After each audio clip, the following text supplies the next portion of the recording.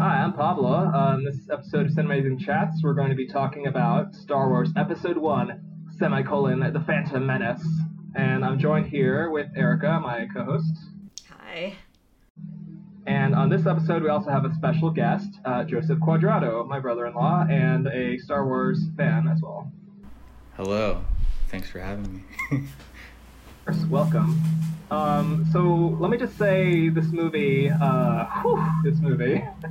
quite a lot to discuss. I think this movie might be up there with The Room, where we could potentially discuss it for like hours and still have stuff to talk about, stuff to dig into. So I think it's really good for that. But I thought it'd be a good idea if we could just start by sort of giving our own interpretation of the movie when it first came out. Where were you?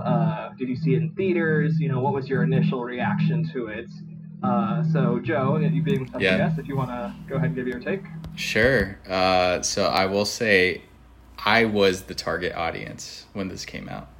And I was in New Mexico, and I think I was like 10 or... Actually, I was the actor's age. I was the same age as the actor, so I was 8. Awesome. And I saw it 6 times in theaters. I dressed up as Jar Jar for Halloween. Yeah, right. So I have a huge attachment. Like, I played the video game on PlayStation like twice. Oh, yeah. So if anything, I am extremely attached to this movie. And watching it later, I realize its shortfalls, but I still love it. Sure. So I'll go next if that's okay. Yeah, I'm kind of in the same boat. I think I was around 12. So again, sort of the target demo. I don't know what it is. Maybe executives are always like talking about 12-year-old boys. They're like obsessed with 12-year-old boys. It's like they're gonna buy all the toys and all the other ancillary stuff. And I just remember there being like a really long lead up to this film. The special editions had come back out. That was my first time seeing all those movies in theaters. I was a huge fan of that. Actually liked a bunch of the special editions, like the stupid dance in Return of the Jedi. I'm always like bringing up as being hilarious. But it was like kind of a preview of where Lucas was heading with Phantom Menace, and this is where he like went all in. And I think we can also think about how much Lucasfilms in general has contributed to like the art of sound design and cinematography and the integration of CGI. But yeah, that's a big lead up for me to say that I really hated this film when it first came out. That was my first reaction when just like sitting in theaters being like, But since then, over the years, I think I've cooled down considerably on it. And, I think maybe I overranked some of the other prequels and kind of underranked this one. And we'll get into the reasons why. But yeah, I think I do rank this one a little higher now. Erica? Let's see. Well, okay, so what I realized while watching this movie is I thought maybe I didn't even see it at the time because I didn't really care about Star Wars franchise. But it turns out, as I was watching it, it dawned on me, I saw this movie because of the Weird Al parody song, and I was into Weird Al in elementary school. So, yeah, that song was huge. That was everywhere as well. Yes, so that, yeah, I think that I remember even seeing the video being played on MTV or something, VH1. And it's kind of interesting, didn't the song maybe predate the movie slightly? Like, I think Weird Al had kind of extrapolated a lot of the plot, just like from the trailers and stuff. Yeah, and I think he was able to, basically just release it right away because he had already had it ready to go or whatever. So it was simultaneous, so I must have seen it, but my parents said I did not see it in the theaters with them, so I don't know when or where I saw it. So you probably saw it on the VHS or something like that. Yeah. So something that I think is really interesting about that is Weird Al kind of dresses up as Obi-Wan Kenobi in the music video. And I think we'll get into this more later, but Obi-Wan's basically sidelined for the majority of this film. He like has a big part in the beginning, and then he basically sits in the car, is what we were joking about, for the majority of the film. And then he has this big fight at the end. So he's basically kind of a non-entity in the movie, which I think is a really strange and baffling decision. And I think that's even, I think in the original script he was supposed to be in it throughout, but they decided to refocus it on Qui-Gon or something like that. But just going to the film itself, my first sign that things are maybe a little bit troubled was in the opening crawl when they start talking about the taxation of trade routes and the blockade and all this stuff. And something that never really occurred to me until this rewatch. So if we think about the original movies as being sort of like a World War II analog, the Nazis and all that stuff, I kind of think this one is sort of about like the earlier era, like the 1930s imperialism and all that, mixed in with probably some of that trade embargo stuff from Cuba and all that stuff from the 60s that George Lucas is so fascinated with. Yeah, but so two questions that I think we'll return to throughout this podcast are first, what is the Trade Federation? Literally, what is it? And then I think this movie goes a lot deeper into like what Jedi Knights actually are and how they operate. Like if we read the opening crawl, you see that it's the Supreme Chancellor that sent them out to have this discussion with the Trade Federation. Mm-hmm. So it does expand in interesting ways and maybe troubling ways as well, what these worlds are. Well, yeah, I definitely, learned a lot, but not from this movie. It was from Googling all this stuff afterward.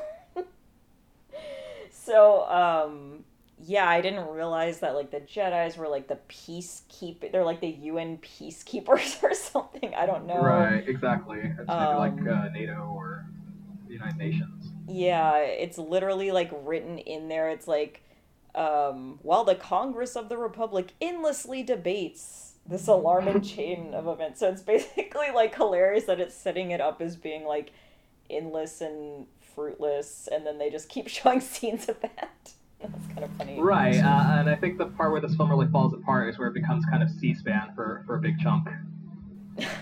Yeah, so I remember hearing about George Lucas when he was developing these films. So after Return of the Jedi came out, and Return of the Jedi is kind of like the Vietnam War, because the little the Ewoks are like the Viet Cong almost, and they win.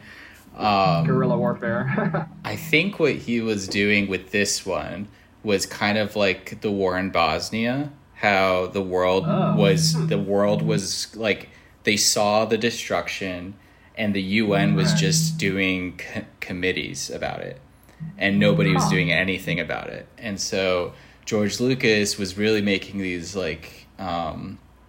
these trilogies as more of a political thing, as opposed to focusing on the war, at least at this point. And I think that's why we see a lot of the really boring stuff, is because he lived through this, seeing genocide after, maybe not genocide after genocide, but conflict after conflict, and as us as a world didn't do anything, because that's a really good point. Yeah, you even see it in the Senate scenes.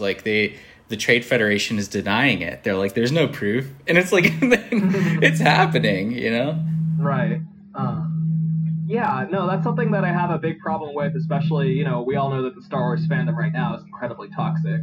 But it's also all these people who would be take politics out of Star Wars or Marvel or this and that. And I'm like, politics are literally baked into Star Wars. It is political from the beginning. It's about rebellions against these, huge autocracies and all that.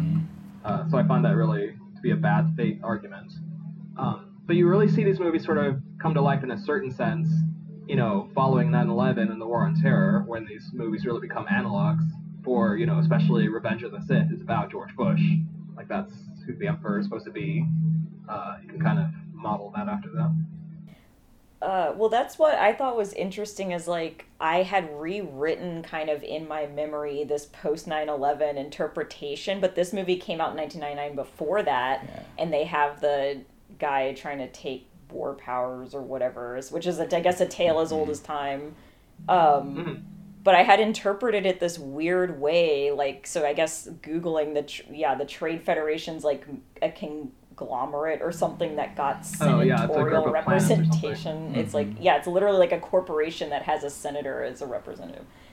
And we should also get into how Queen Amidala makes no sense later on. Yes. Yeah. But yeah, so I was like, wait, okay, so the Trade Federation, they took someone's Thai accent to be these aliens, so maybe he's supposed to be Asian. I think I read that on the wiki, that they used someone's accent. They were like, we want that accent. Wow. And interesting. But I was interpreting it as the Trade Federation's the U.S. doing an embargo or something on Cuba, and then the UN is basically the Galactic Republic. That's kind of just a puppet of the U.S. or something. I don't know. But I guess my interpretation was all over the place because it was this post 9/11 lens, and yeah.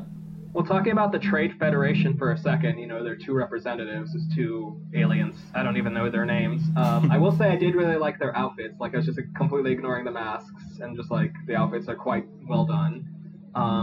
But yeah, just going into the accents of it all. I don't know, it's so strange because I know George Lucas has a huge fascination with, like, Akira Kurosawa and Japanese filmmaking, to the point where Obi-Wan Kenobi was originally supposed to be played by a Japanese actor from Kurosawa films, but the studios didn't go for it. So strange to see Lucas go from that, and like kind of a positive interpretation, to then Temple of Doom, see previous episode, and then this film where, like, it wouldn't be so bad if Jar Jar was speaking in a Jamaican accent. That'd actually be kind of cool, maybe. And it wouldn't be so bad if these Trade Federation characters were talking in like a realistic Thai accent. I don't know. They're kind of speaking in like a pidgin English, like racist. I'll say just like a very racist sounding interpretation. I don't know. Again, I think Lucas was really inspired by these 1930s serials. And I think this one may be a little too inspired. Like, he really was trying to bring it back to like Flash Gordon and like the bad guy in that one's extremely racist depiction as well. So it's like maybe well-intentioned things that then spiral out of control. And I think you also see that in just the general design. I think this is kind of his insecurity. Like, he has these extremely adult thoughts on his mind, these extremely adult themes and topics, but he tries to bring that all into this very like kiddie package, probably to sell toys, because looking at the original trilogy, that's where they made their millions, selling merchandise, which again is probably where Return of the Jedi is kind of the more cartoony one of the three. But yeah, just talking about some things that are sort of positive for this film for a little bit. I thought the fact that they shot on sets for the majority of it, like basically every scene I was kind of tracking is like, that's a set, that's a set, that's a set, extensions with the green screen windows or whatever, but still a set. Using actual outfits, in the sequels they start doing like CGI stormtroopers and all of this and that, kind of cutting corners. And then the music is extremely good. Like the John Williams soundtrack, like he's bringing his A game to the point where like I think he sort of stole some of his own themes for the Harry Potter movies, or I'd even say like I'd love to see the movie that John Williams was scoring to, but I don't really think it's this movie. I think by far the best song is the Duel of the Fates song that kicks in towards the end. I think Spotify will probably kick us off if we actually clip a little sequence from that. But Erica, if you want to give your little interpretation of the beginning of that song, which I think is the best part. Oh, the that was like the main thing I got from watching this movie. Yeah, it's where the doors open up. It's like and just like kicks in. You're like, holy crap! And then they have this choir that just keeps going like. Yeah, I think that and the pod racing are legitimately the best scenes in the movie, and I don't know if I can even really say that about the sequels. Like, I don't know what the best part of Attack of the Clones is, for example. There wasn't any pod racing in those movies. Yeah. Oh yeah, and the fact that they're using models for the ships, like I think throughout. So I will say that I heard this interesting idea about George Lucas, and that everything that he did, whether it was Indiana Jones, whether it was Star Wars, whether it's his first movies, student films, they all felt different, And that's something that I think he really did well here, is that this doesn't feel like any of the other movies he did. It is its own thing. And I respect that. That was a criticism of the new trilogy, with Rey and all those other characters. But yeah, this one he did his own thing, and 10-year-old me loved it. No, I think that's a really great point, and I think that's something that like millennial fans of this movie, like the younger generations that kind of go to these movies and say actually they're good. I think that's something they really latch onto. That's exactly what you're saying. They did something completely different. And as you were saying, that's also a problem the sequel trilogies fell into, where Force Awakens is basically a remake of A New Hope. And then you can say the same thing about The Last Jedi, kind of being like Empire Strikes Back, and then the other one. Another thing I like is that the lightsabers are a lot more consistent in this one, and they look a lot better. Like, they always have that colorful corona, which is really good. Dude, those lightsaber fights are so good. Oh, yeah. Like, they stepped it up. And I think it's not just that, it's also sort of expanding what the power set of the Jedi is. You know, this is really Lucas being like, okay, this is them at the, you know, the most triumphant part of their cycle. So they have, like, the speed running, they have, like, the high leaping ability. And there's a part near the end where Obi-Wan falls, like, 3 stories, and he just, like, jumps back up, no problem. Yeah, and just, like, the choreography is a lot better, and I think that kind of has to do with Ray Park, the actor who played Darth Maul, actually being like a very skilled martial artist and a fight choreographer, so he could bring his A game. So speaking of him, he had like 2 lines. Oh, yeah, no, that's something I wanted to bring up. I'm pretty sure in the scripted version, he had like a bunch more lines, and then either maybe they thought he wasn't a very strong actor, or maybe the voice, I don't really know why, but they cut out the majority of that. Yeah, so he had 2 lines. Yeah, somewhere in the wiki it definitely said like someone else was cast as him and then left when they cut the lines because then they're not like a line, you know, they were like a famous actor or something. So yeah, I forget his name, but it's the guy who plays the Tick in the most recent version, and he's in the Shaun of the Dead movie as the irate housemate. Yeah, so that guy does the voice of Darth Maul. He's actually an awesome guy. I think my cousins worked with him a lot. But yeah, so I didn't even remember he had any lines, actually. What did he even say? But I think that's a big flaw. Yeah, I think that's a big flaw of this movie, too, is like, if you look at the original trilogy, A New Hope, Darth Vader isn't really the main villain of that. It isn't until Empire Strikes Back and Return of the Jedi that he kind of takes the fore, and he's like, you know, searching for his son and connections to his past, which Marvel's done a great job of filling in on the comic side, more recently. But yeah, they could have done the same exact thing with Darth Maul and had him like kind of grow and change as the sequence progressed. Maybe come back with robot legs. I don't know. I haven't watced the Clone Wars. Not familiar with all that stuff.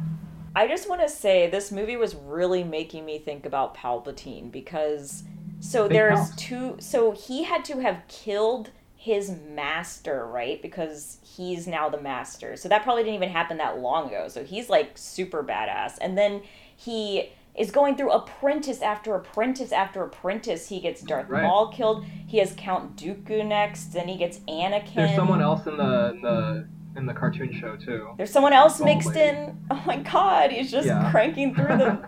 This guy is like the... Oh, and Dooku. And Snoke. Grievous, I guess. Yeah. Yeah. So anyway, yeah, he has all... Anyways, this guy is just like outlasting everyone. Like, he killed his master and he's outlasting all his apprentices.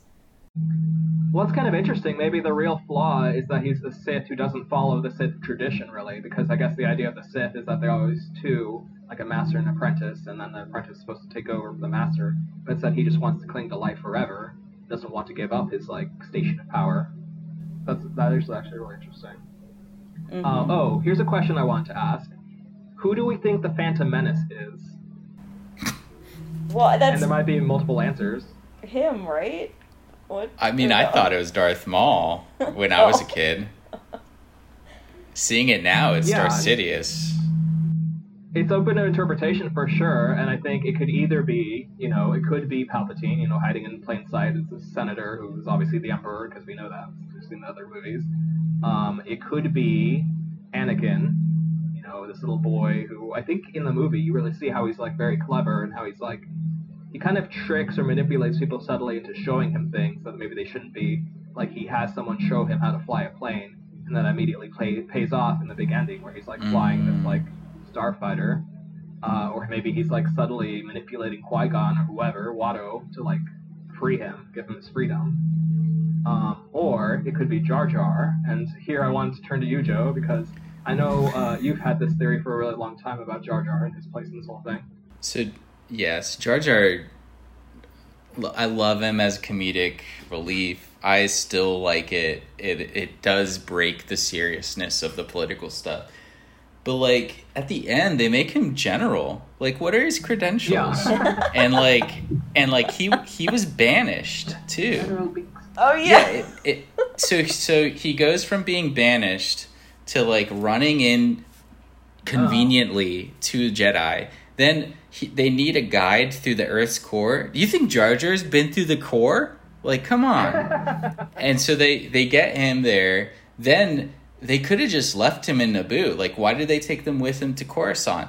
And then, it's just coincidence after coincidence. And then Jar Jar himself just seems to be all lucky, you know? Like, he has these moments where he, like, accidentally releases these bombs, accidentally, like, kicks around the droid. Yeah, and he never dies. And then we learn later, like, he enables the whole ascension of the Chancellor to a dictator, you know? Mm-hmm. Yeah, no, that's a point I was going to bring up, actually, is that he's always conveniently there when people are, like, making decisions to a vote of bad faith or, like, to elect special Chancellor.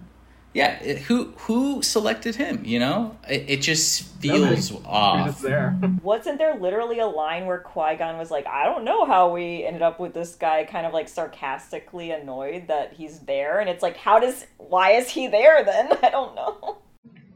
And you can see some of the influences in Jar Jar. You know, I think he's definitely supposed to relate to some of these silent film stars like Buster Keaton and Charlie Chaplin. You can even think of something like Jackie Chan. And I think if Lucas wanted to say this character, forget all the CGI stuff, just cast Jackie Chan doing his whole shtick. But yeah, something about his involvement in all these different, like, high seats of power is very suspicious. And I think he definitely is drawing from a Akira Kurosawa archetype, or maybe like a Shakespearean archetype, like this fool who's really, like, very smart and just uses this foolish presentation, or like the Drunken Master or something like that. So on top of that, he is surprisingly physically amazing with his leaps and bounds and the way that he, like, dodges things. Like, he dodges lasers. Like, I've only seen Jedi do that. And so it just... Or a Sith. Or a Sith, you know? And then, yeah, he has this connection with Palpatine, who's from Naboo, you know? Like, it's there, you know? How the heck... I like your detective mentality. He becomes senator, dude. Like, how... Yeah. There were no Gungans in the Senate. Like, what? How did that happen? So, anyway. He dooms the Republic, which has lasted for 1,000 millennium. Wait, yeah, so oh my god, I don't even know. Hold on. I was gonna say, actually, I had that thought. Yeah, there's so many things about. I had that thought, like, do the Gungans vote for the one senator they get? Or, like, why was the human guy, the land dweller, the senator, or whatever, what's his face? But yeah, Sidious, basically, Chancellor was the Valora? senator. No. Oh, the other guy. Yeah, he was the senator from Naboo. Oh my god. But anyways, I was going to say that is actually a good foil to... It makes a lot of sense because this movies love duality. And that would be the perfect foil to Anakin being like, oh, whoopsie, I just saved the day. Oh, whoopee. And, like, literally that's Jar Jar being like, oh, whoopsie, I caused the fall of the Republic. Maybe there were more hints in the original script treatment, and then Lucas was like, I'm tipping my hand too much. I have to make it more subtle. I don't know. It is like, people like to give Lucas a lot of crap, but I think he is actually a really smart guy, you know, underneath it all. I mean, he, like, mounted several super successful franchises, and then he also made Howard the Duck. Yeah. He has failings, for sure, but, like, I remember reading a biography on Lucas just like 2 years ago, and you're right. Like, he was a genius in his university. You know, like, his student films are awesome and inspired just a new way of filming. And he was always just a pure talent. Like, he loves the filmmaking process, not necessarily great at everything, though. Should have had another person on dialogue. As you can see in the next one. Yeah, actually one of his early films, which people don't really think about anymore, THX 1138, is really interesting and political. I've never actually seen it, but I know it had a big influence on Andor, for example, like the look of it. And another interesting thing to think about, you know, I think Lucas had said for a while, if we look back at the original trilogy, the whole thing with A New Hope and those movies is they were supposed to be the middle of the story he had planned out. Or at least that's what he always said. But I doubt he had like this beginning part that filled in. I think what he basically had was, the fall of Anakin, this great Jedi, into the darkness, and then, the big fight at the volcano. I think that had been teased for years. That people had just been hearing murmurs of that. And then, he basically goes back and has this whole idea about midichlorians, which we can also get into. I just wanted to suggest that as the last suggestion for what the Phantom Menace is, the midichlorians. No, the midichlorian? Mm-hmm. Because you can't see them, yeah. And they're causing this battle that's, like, destroying the universe, yeah. Yeah, if we just look at these movies, the midichlorian idea isn't that great, but then apparently he had a whole idea for a sequel trilogy, which would have been, like, basically sounded like Quantum Mania, where the heroes would have been shrunk down and gone to the world of the midichlorians. They would have been, like, humanoids who live inside people and kind of control their actions somehow. You're kidding. So I think there's something a lot deeper to this midichlorian stuff than just like, oh, they're mitochondria or they're things in our cells or whatever. Wait, did you ever hear about the expanded universe, where they talked about justifying Sidious? Basically, that he knew of a power outside of the galaxy that was better than us, was better than them, was unaffected by the Force. So Jedi couldn't defend against them. And they do come after the events of Return of the Jedi and stuff, and they are like, they're not technological, they're like biological. So they have like biological spaceships, biological armor, and it's like the counter to the Force users. And that was an interesting thing because it almost like justifies the means to the end, that he's trying to defend the galaxy by making the Empire. So that is actually really interesting. It's too bad that none of that was kind of represented on the movie. Yeah, Disney didn't want it. But it's also... No, I think, this is the long arc of the Emperor, right? Like, his whole fascination with life and death, and, like, how he has power over death, to the point of now Rise of Skywalker made it canonical that he somehow evaded being evaporated by, like, the fusion core of the second Death Star, and, like, was fine. He's just fine. But if they had explained that, figured out a compelling explanation, that could have been really cool. They didn't, but we're not talking about that right now. Why don't we talk about Queen Amidala a little bit? I was going to say, I also want to talk about, like, what does it mean bringing balance to the Force? Because I just go in circles about what this is, and this movie made it more confusing. Well, actually, this is something that Janet, my wife's always talking about, is that, what is the end game of the Emperor and the dark side and all that? It seems like they just want control and death and destruction, but, like, that isn't actually a goal. Like, that's just, like, being evil, but that's not... Like, I guess it's just commentary on, like, our actual institutions and how they, like, fall into corruption. I don't know. It's, like, basically Caligula or something, like one of these horrible Roman emperors. I don't know.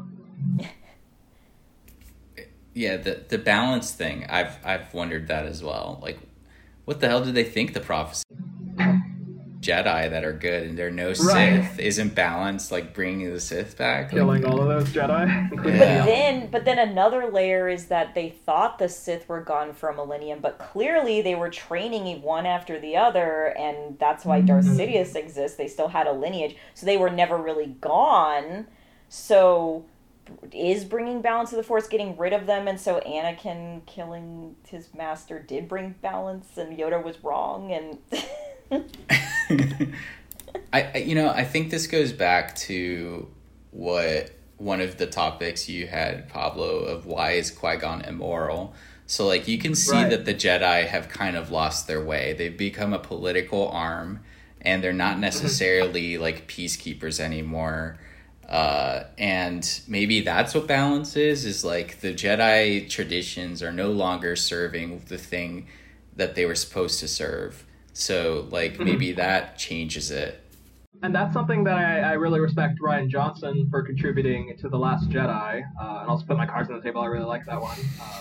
But there's the whole thing where, Luke says exactly what you just said, that, these books just represent the Jedi, losing their way into like allowing this great Sith Emperor to rise in the middle of their ranks at the height of their power. I think he says.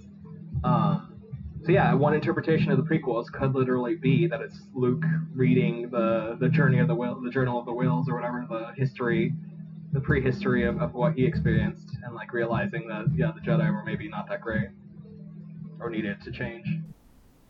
But yeah, Anakin does essentially, I guess, bring balance at some point by like getting rid of these corrupt Jedi, then killing the Emperor, then allowing his people, Luke and all the killing all the younglings.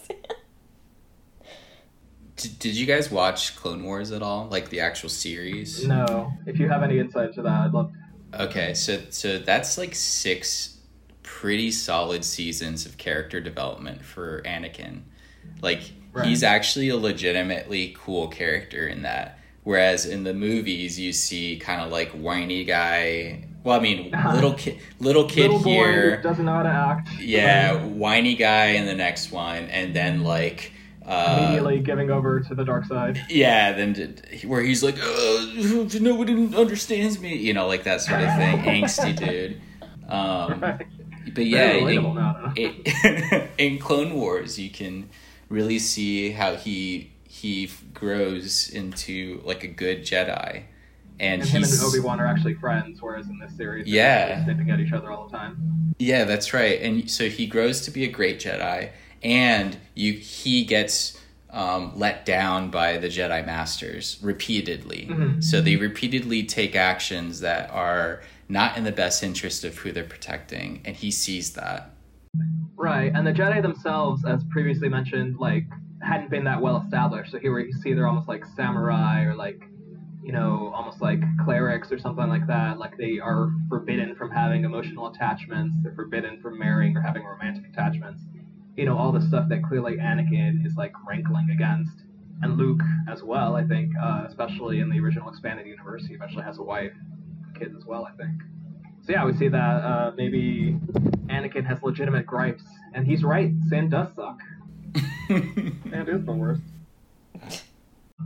Oh yeah, so could we talk about Queen Amidala for a moment? So first of all, I don't understand how Naboo politics work, because I've never seen anywhere where a queen is elected and then, voluntarily leaves that position. I don't think that's how royalty works generally. But also, I just want to talk about the look of her whole outfit is really good. It's kind of Chinese porcelain design that you see throughout, or maybe like Japanese influences as well. Geisha. You look concerned.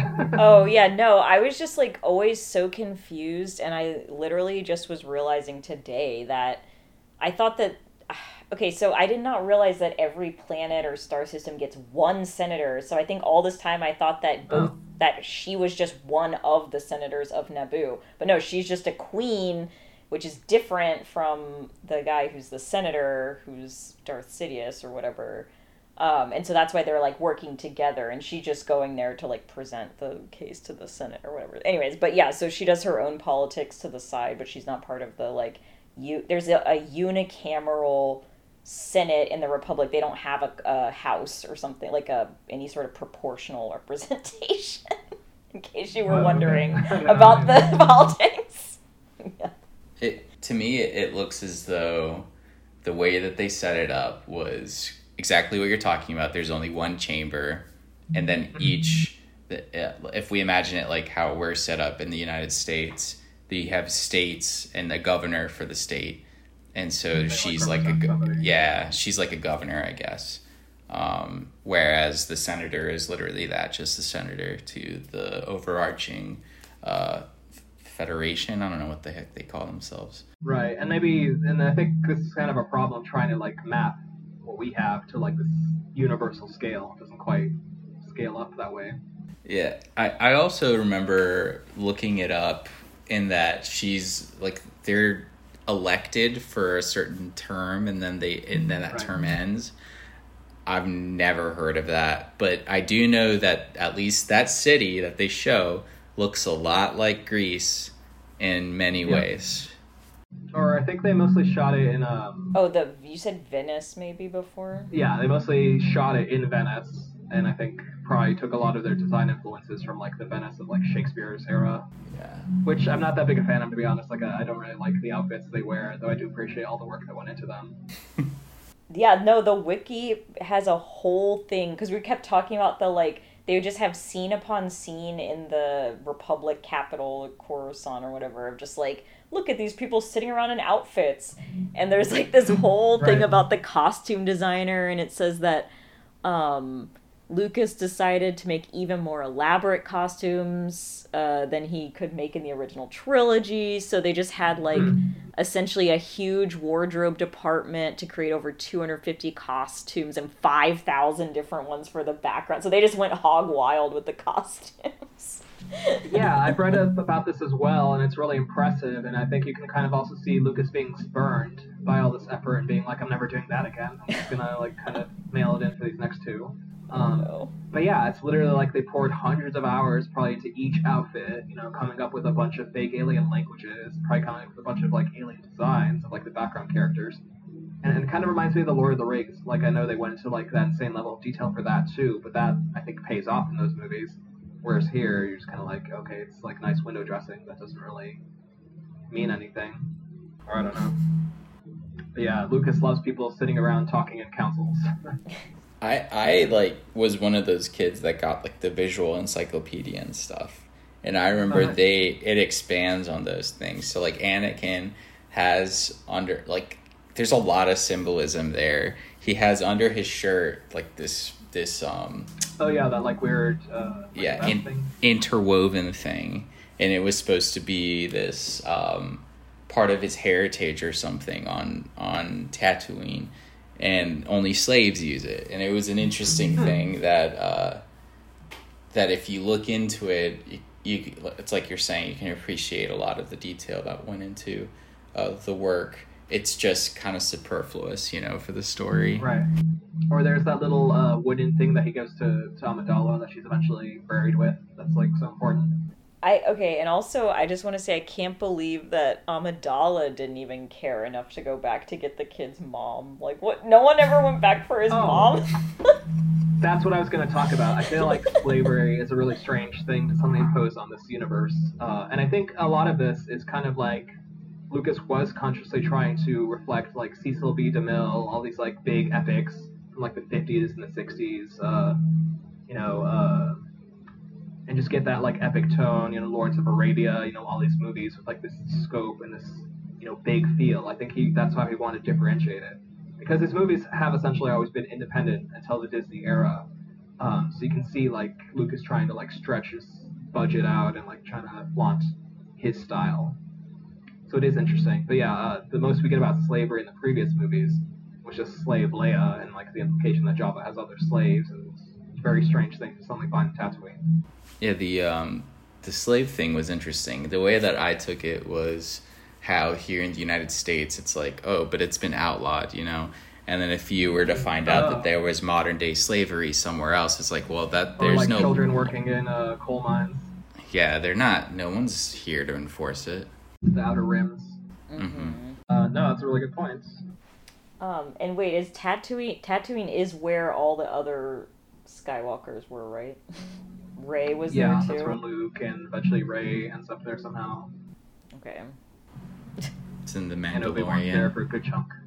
Oh yeah, and the Mandalorian is all throughout there. Return of the Jedi's set there. Big chunk. Well, let's go back a little bit. We should talk some more about Jar Jar.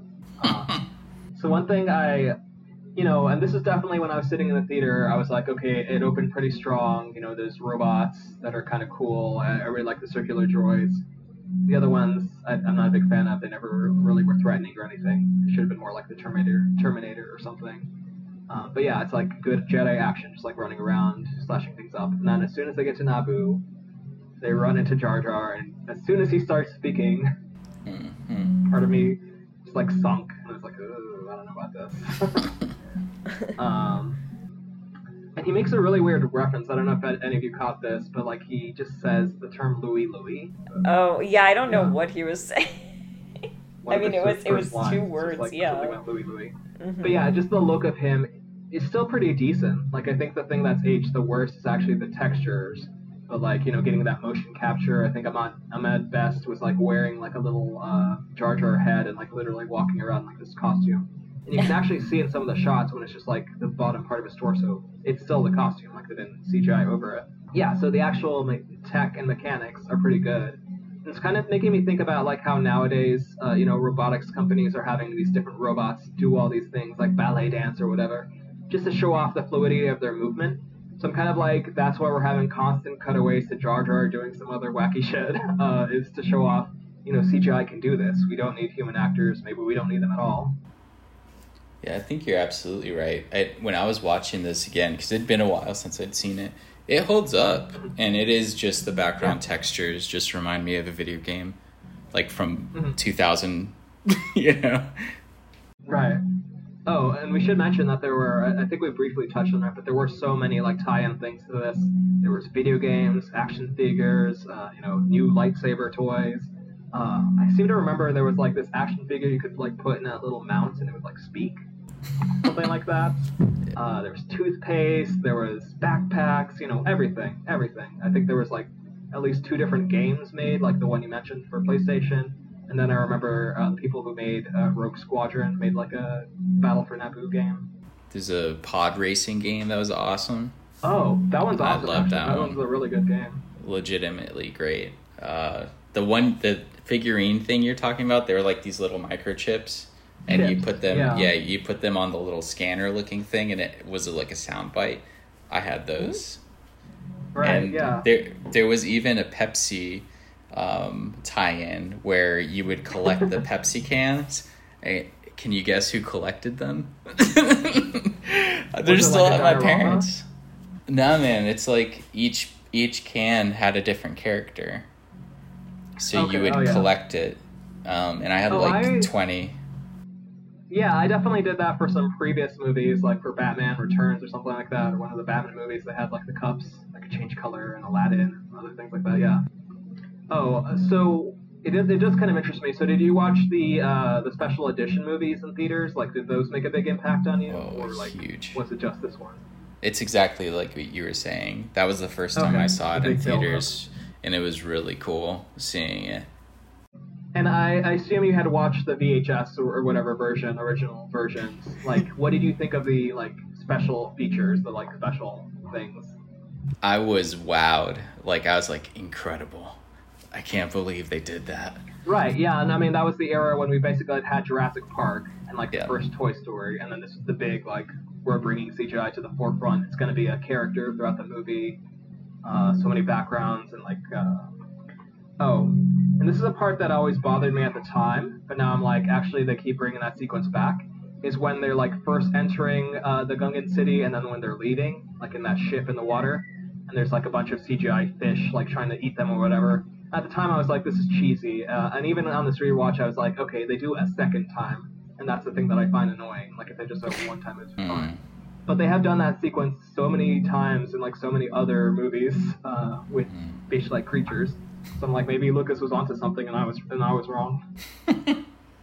Wait, okay, speaking of the Gungans, my mind was just blown. I did not realize that the Gungans are the indigenous inhabitants of Naboo, and the humanoid people, like Amidala, are the, like, colonialists or whatever. Yeah. So it's even more offensive that they have senatorial representation. And then on top of it, there's something called junior representatives. So apparently when Amidala becomes the senator, Jar Jar is the junior representative. So they represent, like, different minority populations on the planet, sort of. And I'm like, oh my god, okay, this is getting more complicated. Oh wow, what if they're literally supposed to be the colony of Jamaica? Yeah. And then the other Nabooians are like the British monarchy. That's crazy. It's no wonder they hate each other. But yeah, that's the big thing, is that, thanks to Jar Jar and Queen Amidala and their great friendship, they're able to bridge these two wonderful peoples together. Something about the look of when they get back to Naboo, like doing the overhead shot, and I don't know if it's a practical models or if it's like a mix of practical and CGI, but it looked exactly like if they made a Civilization game in the Star Wars universe, which I would play the hell out of too, if that was real. But yeah, that was Chef's Kiss. I liked that a lot. That was Theed, or wait, no. I think so. I don't know. I'm trying to learn the names. Sorry. I think that's the Wow, name, you're yeah. going deep into this. I really Yeah. was getting into it today. I'm a fan of Fantastic. And the cinematography is also quite good. I think this is the last one they shot on film until maybe the Disney movies. So it actually looks really good, and I think they have like the 4K edition on Disney Plus, which I assume how we all watched it. Which for a long time they had thought they couldn't scale up HD to 4K. That was the big thing about shooting in HD. I guess they figured out a way. You know, what really bothered me in this movie was the transitions. It swiped like a PowerPoint. And I didn't remember that. Like, it really bobothered me. Oh no. They do like star wipes, they do like iris outs. They do, Is that like, from Flash Gordon or no? I forget. It has to be. I don't know, but I mean, I would give them a lot more respect back in the 70s when they did those effects like practically, or however they did that. And then now they're just like putting it into Adobe or whatever. I heard that apparently Keira Knightley and Natalie Portman hated each other on the set of this film. They're playing Queen Amidala and then the royal attendant, and they keep like swapping places. But apparently Natalie Portman was maybe insecure about her or something, or like being like, oh, she's like me but better. So she kept like trying to sabotage her in little ways. And that's why you can subtly see like Natalie gets less and less to do as the films progress. It's like George Lucas maybe like being retributive or something. Like how dare you be mean to Keira Knightley? And I don't think Keira Knightley comes back. Like she's not none of the other ones. I think she was literally probably supposed to be the one that dies at the beginning of Attack of the Clones. Like one of Queen Amidala's guards gets blown up. That's weird. And another big failing of this movie and maybe these prequels in general is there is no like sarcastic, sardonic, like Han Solo type. Like they really need that roguish voice of being like, I don't really care about any of this. I'm just like going along for the ride. So yeah, all these three films really lacked something like that. It is interesting that it felt kind of like Qui-Gon was sort of that, but there was like no possibility. Yeah, he's not funny. No. And to this day, like that's my dad's favorite character is Qui-Gon, and he's in one movie out of 9. You know. Oh, and he comes back for Kenobi. Like, that's right. And Yoda talks about him being there in Revenge of the Sith. He's like, and Qui-Gon's totally right there. You just can't see him. Yeah, no, I mean, and Liam Neeson was a really big get for this time. Like, this was his hot streak. Like, he had just done, I think, Schindler's List and Michael Collins, and, like, he was really on the rise. Skywalker, no, but he was, like, a really big and interesting actor, like, physically big, like 6+ feet. And they write this really sort of compelling character for him, but I don't know if they really exploit it or like goes full into it as they should have. Like he essentially is a gray Jedi, right? Like he's constantly refusing the orders from the council. He's constantly being like, I'm gonna train Anakin, I don't care. He's like literally tricking Watto into making a bed and like lying to him and Anakin. Like he tells his first line is Anakin is like, how do you know I didn't kill a Jedi or something like that. And then to Watto he like lies and says, I won this pod race in a game of chance or something like that. So he's constantly like playing this kind of scummy character, but obviously he has a heart of gold. Like his intentions are good. But essentially, like, why does he want to steal this slave boy, and then specifically not his mother? Yeah, he even is like going against the Queen's intention or will, even though like Padme's there and she's like, the Queen wouldn't approve of this. And he's like, the Queen trusts me. The Queen's not here, is she? And you should too. Yeah, what the Queen doesn't know is. It's fine. I don't know what the saying is. But she's right there. Yeah. It's compelling, and I think the Grey Jedi is a great concept that they almost explored, but then didn't. Rian Johnson set that up in The Last Jedi, but they didn't really follow any of that.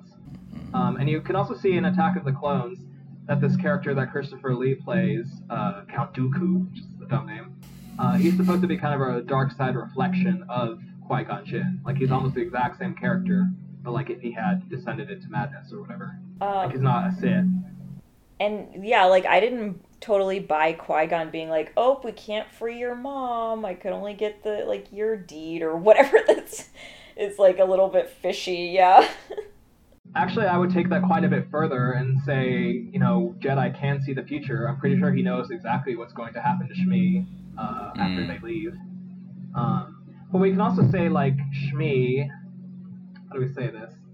you know, she is doing like the virgin birth thing, right? Like she's essentially would kind of like Mary, but there's also the sinister implication that somehow Palpatine is the thing that caused Anakin to come to being somehow using the Force. Yeah, I just wanted to say that actually what this was reminding me of, but just handled in a completely different tone, was that scene in Doubt with Viola Davis where they're like, she's like, just all my son has to do is get through till June. Like, she wants a better life for her where son. she's like, I'm fine with whatever horrible thing's happening. Will you take my son into the order and like train him and make him a better life? Like, I don't know. I think she won Best Supporting Actress for that like brief scene. Like, she definitely got nominated. Yeah. I think she won. I'm pretty sure. It was just like one scene, and yeah, exactly. Yeah. It's a really good performance. There's a lot of layers we need more to Viola it. Davis. Yeah. In these films. Anyways, that was the feeling of the Jedi I was getting. Like, we're taking your young child away from you. And generally, is there maybe a race problem? I don't know. Like, none of the main characters, most of the main characters are white. Like, Jar Jar is obviously played by a person of color, and then we have that one guard, the stupid hat thing. I don't know. I guess you have Jango Fett as well. Mace Windu. I can see Lucas trying. Yeah. Okay, so they do come back to Tatooine, and that's actually really cool. And I'm pretty sure they're probably recycling the sets and stuff from when they made the special editions. Like, I think they literally built the set again in Tunisia and went back there. And I also have to give them props, like, whenever there's a big cutaway of, like, a crowd of people. Like, it's literally real people wearing real costumes, like, burning to death in that horrible heat.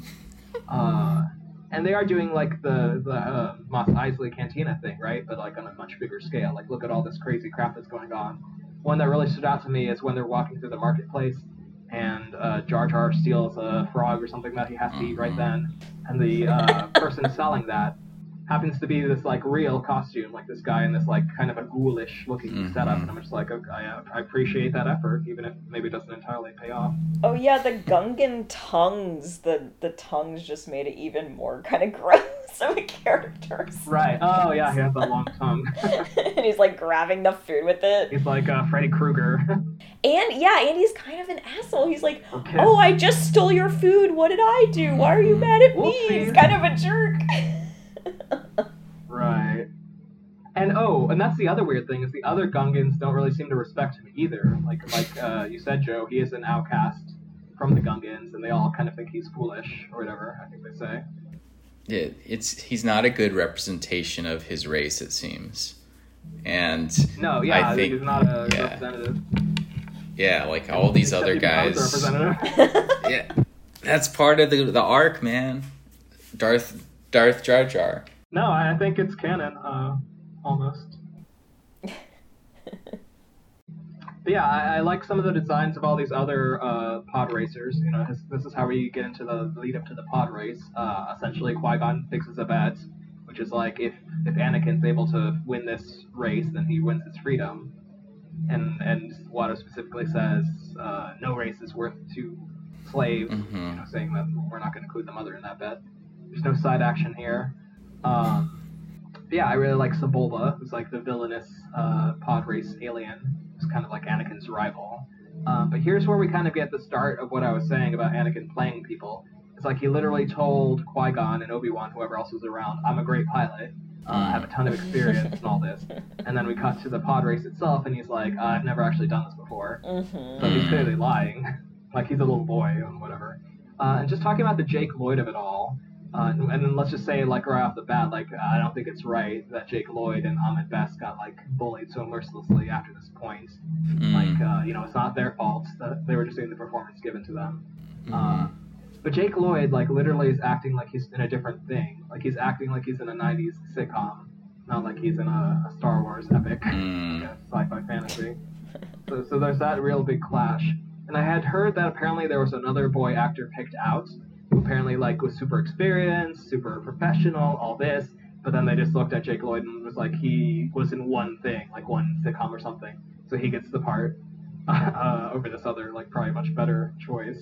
So that's kind of unfortunate. I really wanted to highlight this. So one of the first things we see when we meet Anakin is that he's building C-3PO And there's also the implication that he, like Rey later on, is a scavenger that like finds these parts and is able to like, I guess, use the Force to build them. To the point where I was like, did the Force suggest that he built C-3PO in some way? Like, and then is C-3PO really the chosen one? That he like, it's almost like his Frankenstein's monster that he like builds, and then it's like throughout the rest of the films, like kind of playing pretty important roles throughout. Like, it's interesting. Like, he didn't, like, somehow he just thought, I'm gonna build this protocol droid. Why? Could have built a much simpler robot for your mother. And not just that, like, he's supposed to be a protocol droid, but like C-3PO is kind of rude. Like, he's not he's not a great protocol droid. I thought that was the best part, that like this kid imbued his droid with like this sassy kind of funny character. I don't know. Did he create the personality? Yes, actually. So originally he was supposed to talk like in the original films. The conception for C-3PO was to be like a used car salesman. Like, that's how he's supposed to talk, like a New Jersey guy. Like, I'm gonna sell you a car. Whatever. But then they got this Anthony Daniels actor, and he basically just threw that out and was like, I'm gonna do this. And they were like, oh, perfect. Prissy, British, whatever. Super gay. No, I'm sorry. Yeah, essentially. Well, speaking of the casting of the kid, I'm pretty sure I've read that they auditioned 3,000 children for this part. So they really had every option, and they picked this one child. It's kind of funny. Excessive. That reminds me of Revenge of the Jedi. In Revenge of the Sith, like, they had also auditioned 1 billion people for the voice of General Grievous, and I think they literally gave it to one of the animators, who I guess was just doing like the temp track. And they're like, "You're perfect. Do this weird wheezing voice that doesn't make sense unless you saw the cartoon." Oh, but listen to this story too. Just the casting thing. I did not realize this, but this is a story from The Wrap or whatever. It says, Ralph Fiennes almost played Obi-Wan Kenobi, except he met George Lucas's one of his daughters on the set, and the daughter turned around and said, I don't like this guy, he's weird, I don't like him. And then that's when he got uncast, is because George Lucas's daughter didn't like him. Well, I don't think I'd really like to see that, to be honest. He does kind of have like a villainous, or like maybe too intelligent aura to him. Like, he's Voldemort. Oh, sorry, it's not Fiennes' daughter, it's somebody else's daughter. Or, I mean, it's not Lucas's daughter. And he's like, yeah, my daughter. I don't know, yeah, I guess he was creepy on set, though. He's too creepy to play him. And Ian McGregor is great in all these films. I think people often highlight his performance as being like one of the best things about these movies.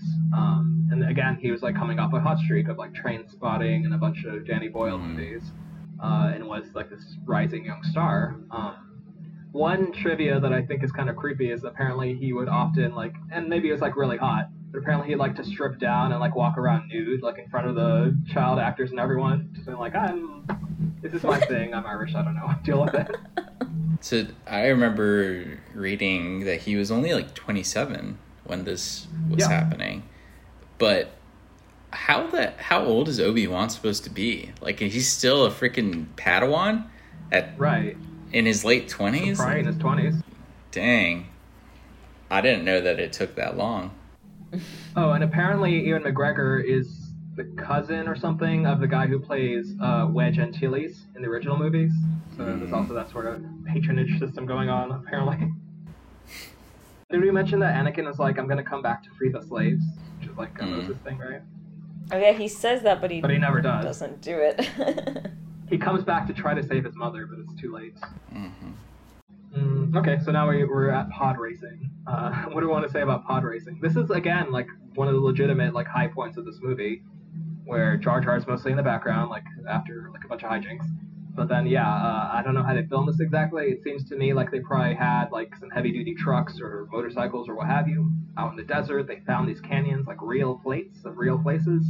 I imagine they shot it kind of in slow motion and then sped it up. Like, that's you do slow for fast or something like that. But yeah, it looks great. Like, even now, even then, like, this is the highlight of the movie. Like, okay, maybe even if you don't like the rest of it, like, this is gonna get your heart racing.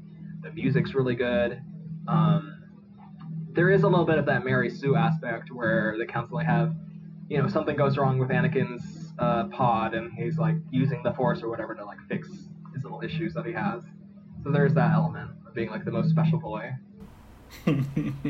I liked the, let's see, we read that for the like home release or something, they added extra scenes of like alien introductions, so you get to see every racer or something like that. For right, Joe. I don't know if you're aware of this, but technically the version that we have now is the special edition. Like they added some more sequences. They touched up Jabba the Hutt. They replaced the horrible Yoda puppet with like a CGI version. There's various things that they fixed and changed over time.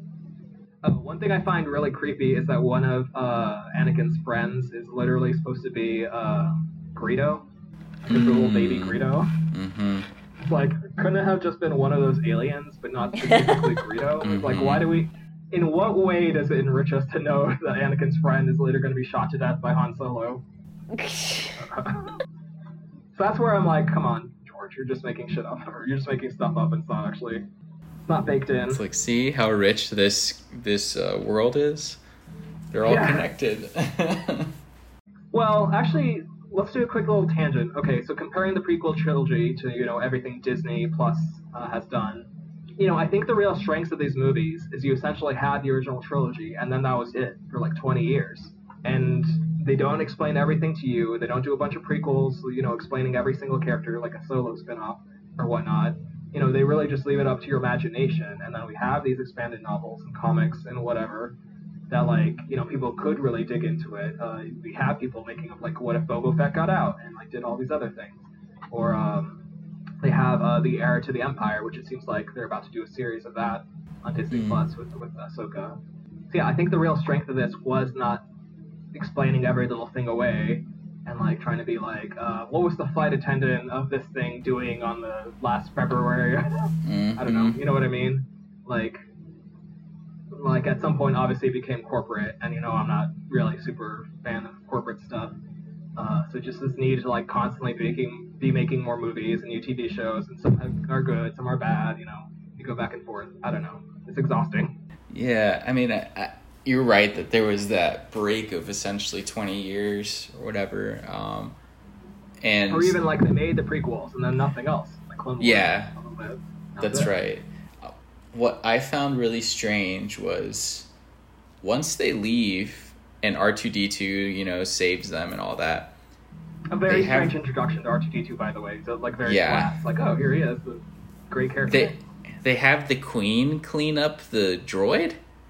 Isn't that a job for an actual, like, handmaiden? Like, why would they have the actual Queen do it? Is it when she's in disguise? She because is in for a big chunk of disguise. this, they don't know who she is. Like, they think she's the handmaiden. That's weird, too. I've definitely... It's like... It's an unnecessary twist. It's because they're like, highlighting, R2-D2, you're the hero droid, the one that randomly survived, or somehow your skills made you better than the other droids. Or like every time, because it happens in Revenge of the Sith too. Like there's another, in the big opening sequence, there's like one R4 or something that gets blown up. It's like Obi-Wan's personal droid, and then R2's smart enough to hit the droid in the center. His glowing point. Well, but I've definitely seen like some YouTube video essay about like essentially the Star Wars universe. They want droids both ways. They're both like sentient and have personalities, and they're like conscious, whatever. And they're just droids, possibly. Right? But they're also just droids. They feel nothing. You can just get them killed. It means nothing. So she's kind of like doting over this R2-D2, but that doesn't always happen with droids, I guess. They're often seen as disposable, and to the point where like the Trade Federation has this giant army of droids that like are featureless and all the same. And that's actually a part of the CGI intruding too much of like all the droids being CGI and the tanks at the end. I think should have definitely been practical. They look like shit now. So going back to what you were originally saying, though, I think the pod racing I thought was super cool. But watching it now, I'm like, what, there are no rules? Like, damn, they just sabotaging each other. Like, people are just dying left and right. Literally Anakin won because nobody else was left alive. Or, like, just racing. Oh, it's endurance, yeah. It's like Twisted Metal or something. And then on top of that, you had Tusken Raiders just shooting people? Like, what? Right. Or there were like some other people. Eric and I noticed this is like super hot girl, like kind of. Yeah, there's some hot ladies kind of around. Sitting around watching. Also, by the way, when they showed Jabba the Hutt for a minute, if you look behind him, there's like this clown lady, and I was like, what the hell? Yeah, there was some weird costumes back there in his entourage. But they also bring back his like tentacle friend, which is a nice touch. They should have gone like full Fast and Furious or like speed racer movie with this or something. Right. I don't know. Could have been a spinoff. That would have been a cool spinoff, like pod racing the movie.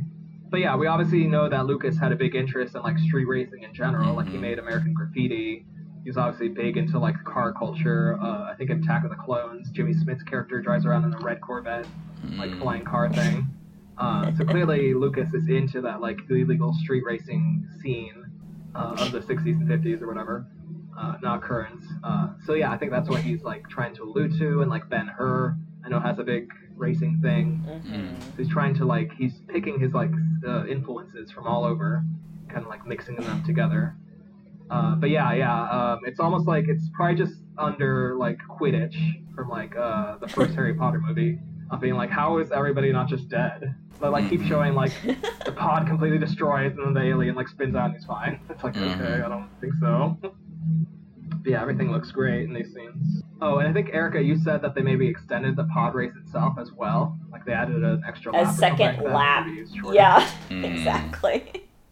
It actually reminded me of, I don't know why this was my experience, of Temple of Doom. But for some reason, I always remember like watching the like first 2/3 of the movie, and then I don't think, maybe my parents didn't let me watch the rest of the movie. Because like I had no idea in Temple of Doom there was like a big minecart sequence. And that's what I really think of. Like I think that's probably the best part of Temple of Doom, is like them going through the minecarts. And that's the exact same thing here, just like some spectacle that can really grab you, and that actually works really well. At some point I wrote down that this is Ocean's 11, and that it's all a big heist to get Anakin to be a Jedi. But I don't have very good proof for that, so... Yeah, they just randomly settle on Tatooine. Oh yeah, that was the other weird thing. Like, why did they choose Tatooine? It makes no sense. Warwick Davis is also in the crowd, which is a nice cameo. He played Flitwick, the Ewok, and is Willow. I've never seen Willow, by the way. I wonder if it's good. Me neither. The repair droids are cute, and they are popping up all over The Mandalorian, but they're extremely dumb as well. That's where they have some of the worst Jar Jars. The camel farts in his face, I think. Basically a space camel. And he's like, how rude. Like, Jar Jar's saying that, and I'm like, dude, you're super rude. Yeah. He is, yeah. Yeah, there's so much specific slang in this movie. Poodoo, which apparently is a universal slang, because one of the pod racers says it. I did mostly like the pod race. There is one part which I found insufferable, which is where Anakin gets launched into the air, really cartoonishly, and then just lands back down and it's fine again. Oh, I wrote down at some point that Spielberg should have been brought in to ghost direct Jake Lloyd, since he has so much experience like directing kid actors. So why not just have his friend direct those scenes, and maybe they turn out good. So right when they're leaving, there's a very brief, like way too brief action sequence that's kind of a tease for the end, where we have Darth Maul like swoop down on his cool bike, and he literally tries to run Anakin down, and I don't think he knows who Anakin is at that point. He's just some boy who is apparently traveling with the Jedi. He's like, this boy needs to die. And then they have like it's a very quick battle in the sand, and you can barely see anything because the camera's like right there. And I'm not really sure what the point of that all was. It kind of makes me wonder, maybe there's a longer cut. Oh, by the way, we should mention this. Extremely recently, the editor of this movie revealed that apparently there was a 3-hour cut of this movie that exists somewhere in the vaults. That who knows what's in that material? Kind of shudders to think, but maybe it's good stuff. At least 5 laps of pod racing. Yeah, but big pod race. Yeah, I don't know. Maybe, I think more with Darth Maul and Darth Sidious, because there's like 2 scenes of them together saying some sinister things, and those things are actually quite dark and like nicely toned. But then they don't really elaborate very much until the sequels. I do really like Queen Amidala's silver ship. Looks very fancy and sweet. That scene you're talking about of him trying to run over Anakin felt rushed and inappropriately placed, because basically it like shifts over. They're just walking to the ship, and then all of a sudden they're running, Anakin doesn't know why they're running. Yeah, he's like, drop Anakin. And Anakin does something I've never seen a kid do. Just exactly what he's told to do. You know, like he drops just in time. Yeah, I know. Anybody, when it was like, why would he want me to drop? And it was so brief, and you could see in that fight that Qui-Gon, it'd been a while since he had a fight like that, because he was so tired when he got on the ship. And I don't know, I mean, obviously Liam was quite a bit older than Ewan at the time the movies were made. But, like, even looking at, like, how Taken was filmed, like, I know there's this, like, famous sequence people talk about where there's, like, 50 different cuts of Liam Neeson just, like, hopping over a fence.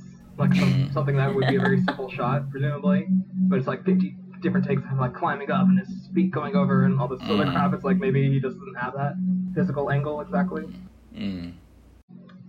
So, actually, I was mostly fine with this film, you know, at the time and now. Basically up until the point where they return to Coruscant. And for whatever reason, that's when Lucas, like, really hits the brakes, and we start watching C-SPAN for a really long time. Like, people talking about trade negotiations and going to committees, and this and that and the other thing. And then, you know, all that stuff, and then eventually, you know, the Jedi Council, more deadly, dreadfully paced scenes of people talking in, like, very boring settings. But then I think one of the biggest sins this movie commits, cinema sins or whatever, is wasting Samuel L. motherfucking Jackson. You know, and I think he basically cast him off the strength of, like, his Quentin Tarantino roles and, like, you know, he's a bunch of Spike Lee films as well. So if you're going to make a new trilogy, you don't make Samuel L. Jackson some, like, tertiary, ancillary character. You make him the star. Yeah, so if you want to bring Samuel L. Jackson now and do a full-on Mace Windu series or whatever, I'd be down. Dude, I would be so down. Like, he has, like, a robot arm or something, and he's just this badass. We saw in the Clone Wars he's a badass. He can survive anything. I don't know. Right, fine. Yeah. Coruscant itself looks great. Like, it looks like very Blade Runner inspired. Like, if that city in Blade Runner was a whole planet. We meet Chancellor Valorum. That's a great actor. I forget his name, but he played General Zod in the original Superman movies. We meet Palpatine for the first time.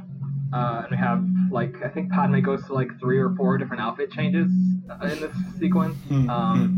And part of me was like, they're definitely just trying to sell the Barbie inspired by Queen Amidala. Like, I think Janet was saying she had that Barbie. So, they're just trying to push the merchandise. One of the weird grace notes of this series is that the actor who plays Palpatine, Ian McDiarmid, he was actually a young man when they shot Return of the Jedi and the scenes in Empire or whatever, and then he actually aged up into the role, which I always thought is, like, one of the great trivia facts of cinema. Oh yeah, I had never thought about that before, and also that the movie he was in '83, that's only 16 years before 1999, but yeah, he aged 16 years and then reprised the role. I never thought about that before. His reprise. Yeah, and I love, you know, we eventually get to Revenge of the Sith when he's having so much fun, you know, digging into being evil. Unlimited power. No, sorry. And also, when we see the Space Senate, at some point you can see there are ETs in the crowd. Oh, yeah. One of the pods is ET the Extraterrestrials, which implies that this does take place in our world.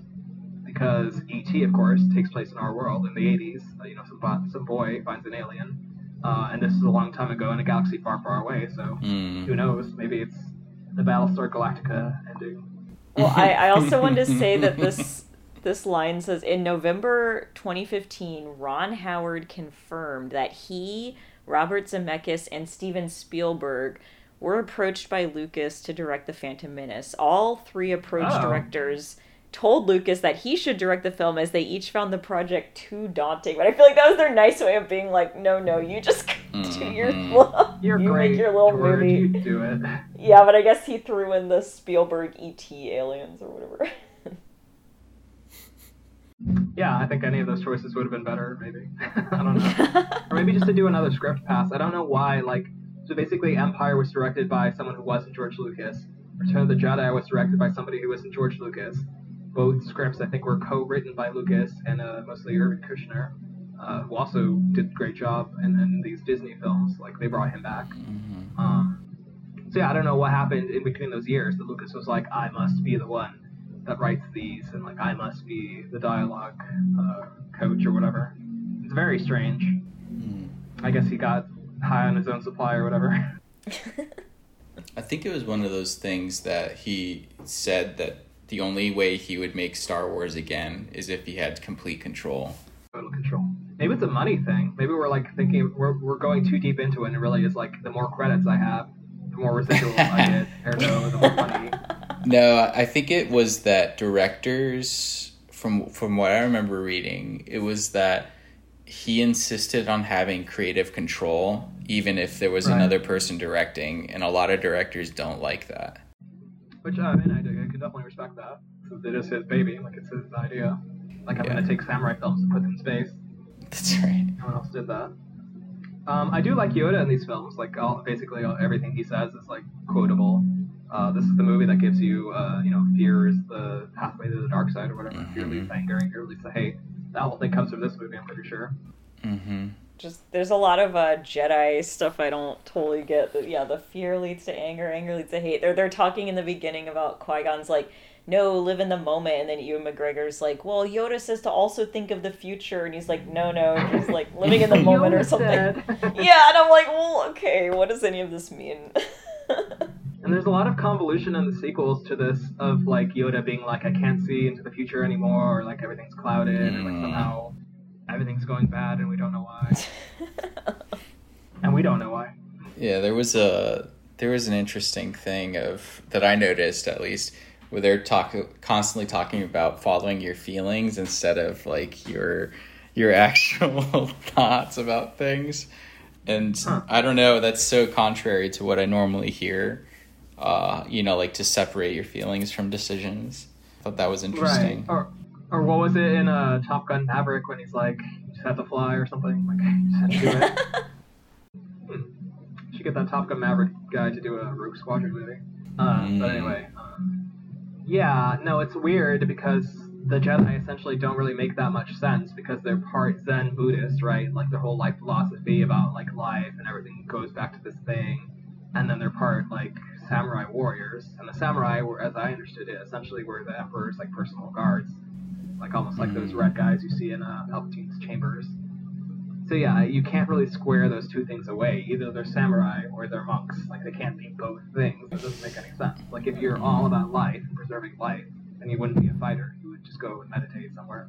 Kind of reminds me of I think Tron Legacy was kind of ripping off these movies a little bit. But Jeff Bridges' character in that movie was definitely like, I'm not going to engage. I'm going to be the outside force. Mm-hmm. Oh yeah, another quote. Somebody says, "Focus determines your reality." I'm like, really? Just looking through my notes somewhere. Jar Jar is the Poochie of the Star Wars universe. I wrote down. That's a Simpsons thing.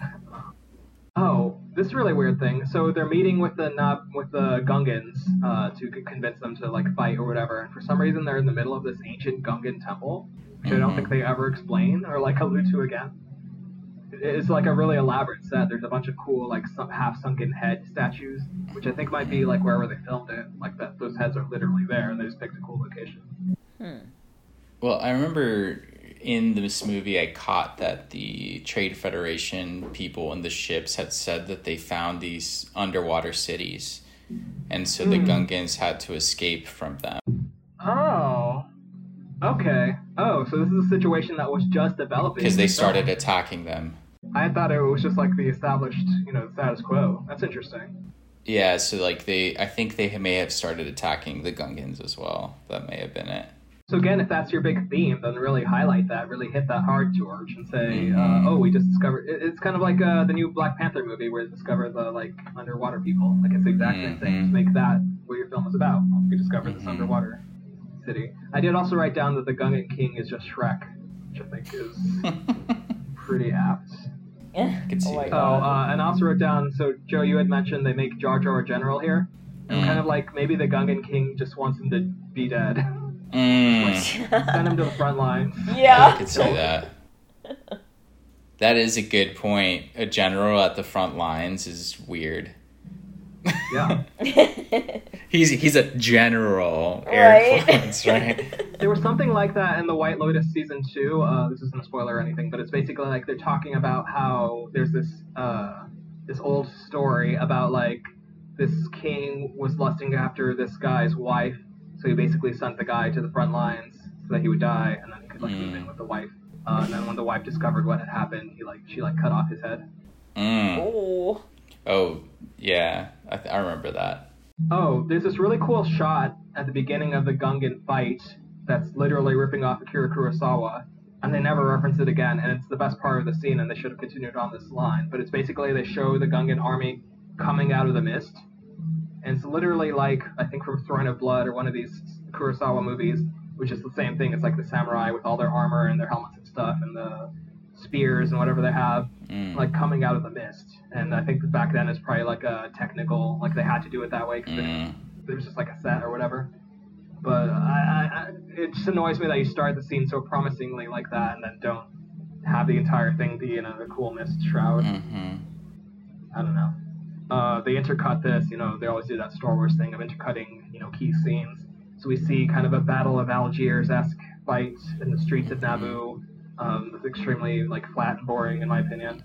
And in the meantime, we're following the heroes trying to get like a starship or whatever.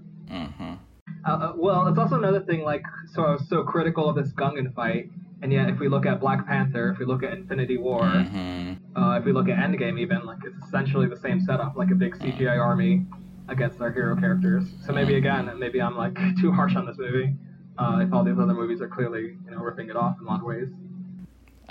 I mean, I think that being critical is appropriate. Like, why the hell do you need an army? You could just use missiles, Right. Or artillery. We don't really need armies now because we have drones. Yeah. It's so weird to see it. And then the Gungans are, like, at the same time, really technologically advanced, but then really basic, like with their shields. Because you didn't see the droids with the big shields. Right. Yeah, no, it's literally a setup from Infinity War. They start off with this big biosphere. Yeah. That's a good point. Like the Wakandans, kind of like that. Yeah, no, they are like the Nomorians or the Wakandans or whatever. They're like the secret technologically advanced civilization. So then we have this really terrible intercut with Anakin accidentally locks himself into a ship and just presses the button that sends him to the big battle or whatever. And I like to believe, like, my headcanon is that R2's, like, cursing him out throughout this thing. R2's like, you're gonna get me killed or whatever. Yeah.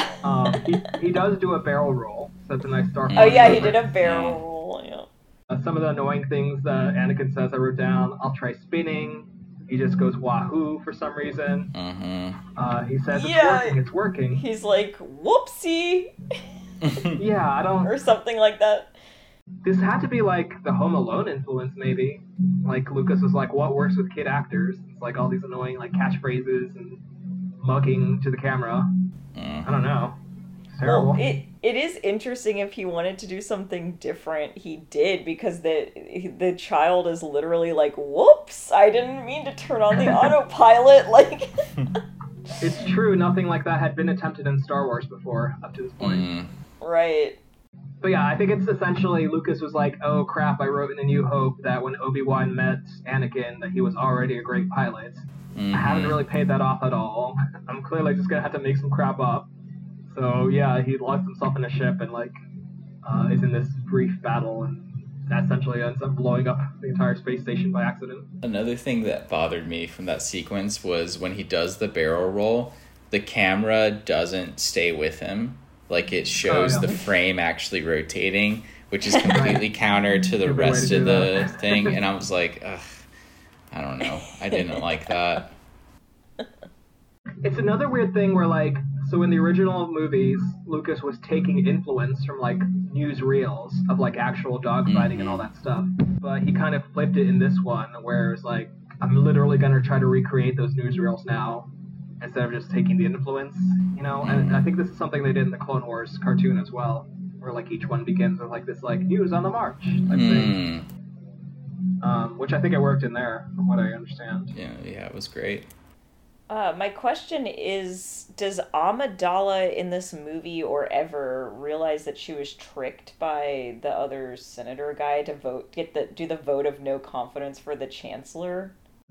Well, I don't think she realizes it here, but like by the time they're in Revenge of the Sith, and she's like, "This is how democracy dies," thundering applause when they grant Bush emergency war powers or whatever. Palpatine. Yeah, I think by that time she's like, "Oh crap, I incidentally helped this along."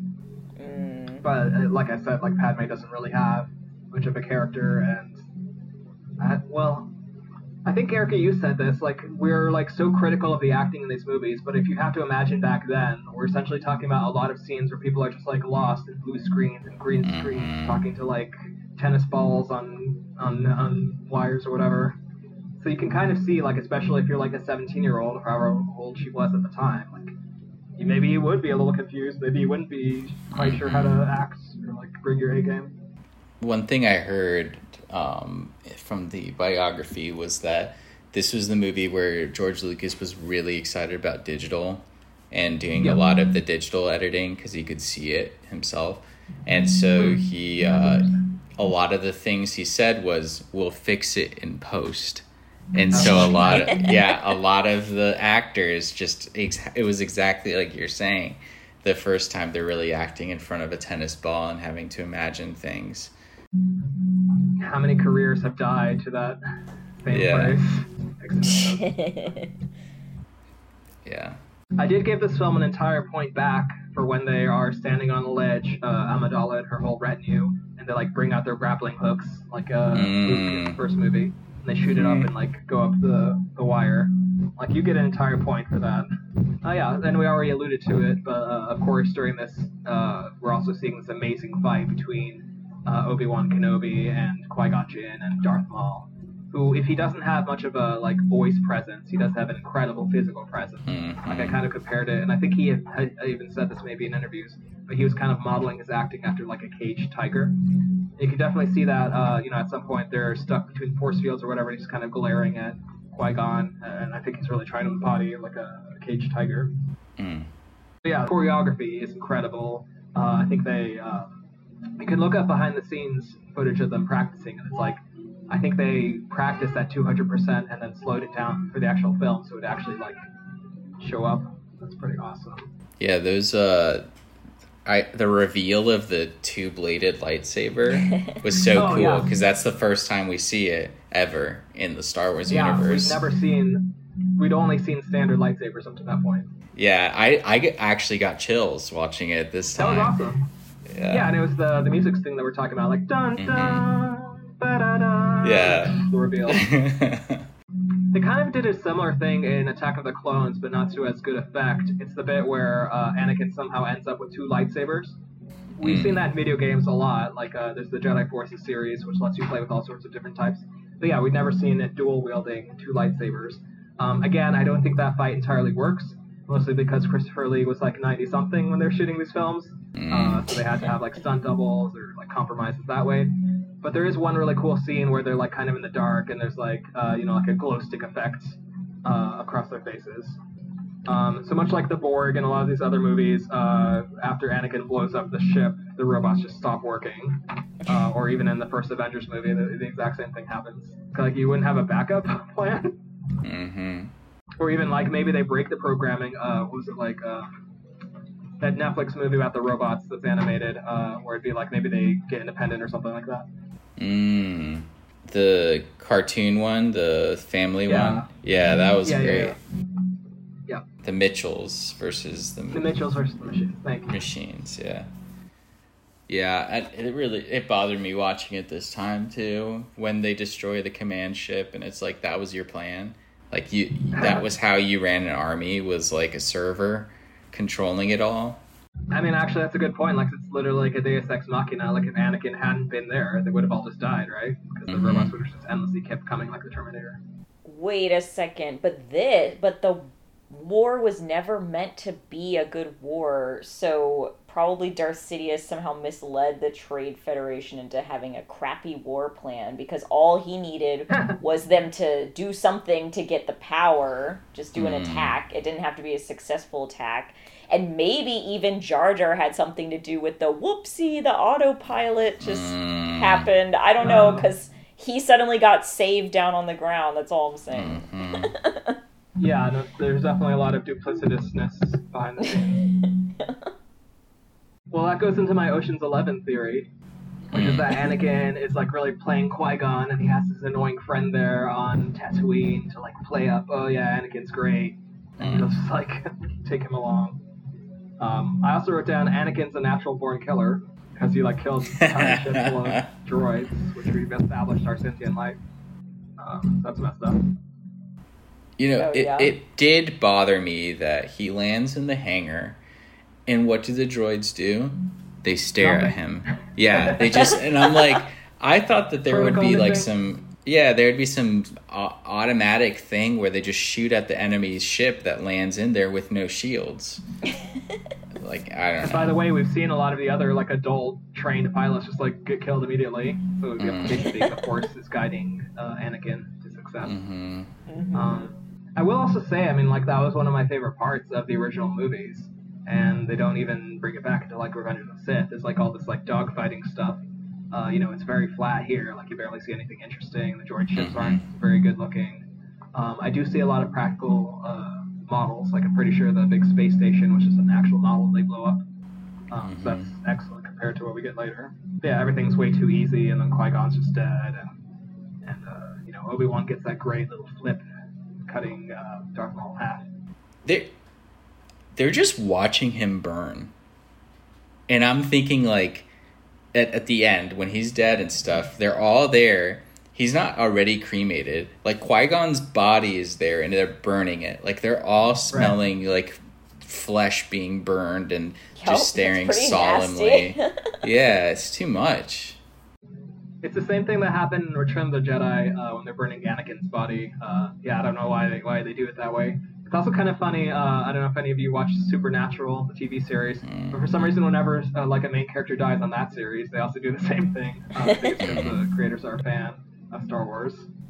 But yeah, you wouldn't like cremate a body like that, presumably. And does Padme go the same way, or do they just have her like in an ice or like a glass casket? I don't remember. I just remember that she died of grief. Right. It's like her body stopped fighting. Yeah. Oh yeah, that's totally a thing. So at the end, there's a strange thing where Yoda is talking with Obi-Wan, and they actually agree that Anakin is the chosen one, which I always thought was very strange. But then he says, but we shouldn't train him. So then what's the plan? Anakin's just gonna go off and become like a scum lord somewhere, like a Jabba the Hutt type. Like what are you thinking, Yoda? I don't get it. I also don't like there's like so many celebration scenes in these movies. Like the one at the end of this one is so unnecessary. Like what are they celebrating exactly? I mean, I think you actually helped me figure this out, Joe, because I didn't realize all the stuff about the Nabooians, the Gungans, and all that.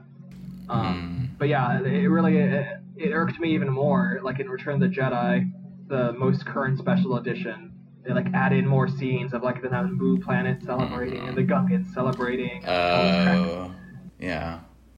Like it's too much. I did like that music at the end, though. Jedi or this one? No, this one. I thought it was pretty cool. Yeah, no, I think John Williams gave it 100% to the point where I think he like literally ripped himself off for a lot of the Harry Potter music. Like there's that theme when they're in the underwater sequence, like going around with the fish. And I think that's literally like the Hogwarts theme almost. That spooky like a lot of flutes or whatever. But so, all right, so then the end scene, at the very end, the Queen presents a sparkly globe, and he holds it up and is like, peace. And I'm like, what is that? What am I supposed to take out of that? It's Donald Trump's weird glowy orb. Oh no! Yeah. On that one photo. It's the Is new this world supposed order. to be special? I don't know what that's supposed to be. I don't. Yeah, search me. That was really odd. They don't explain. It just says Padme presents a gift of thanks to the Gungans to establish peace. Mm. Man, on paper, this cast at this time should have been slammed up. One really weird thing that Eric and I noticed at the very end of this film, like after all the credits and something, you clearly see and hear that it says breathing without any explanation of what. Oh yeah, after the credits. What? The last caption.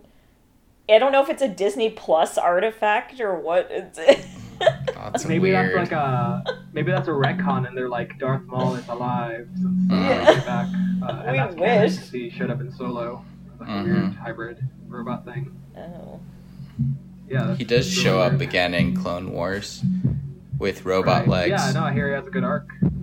Mm-hmm.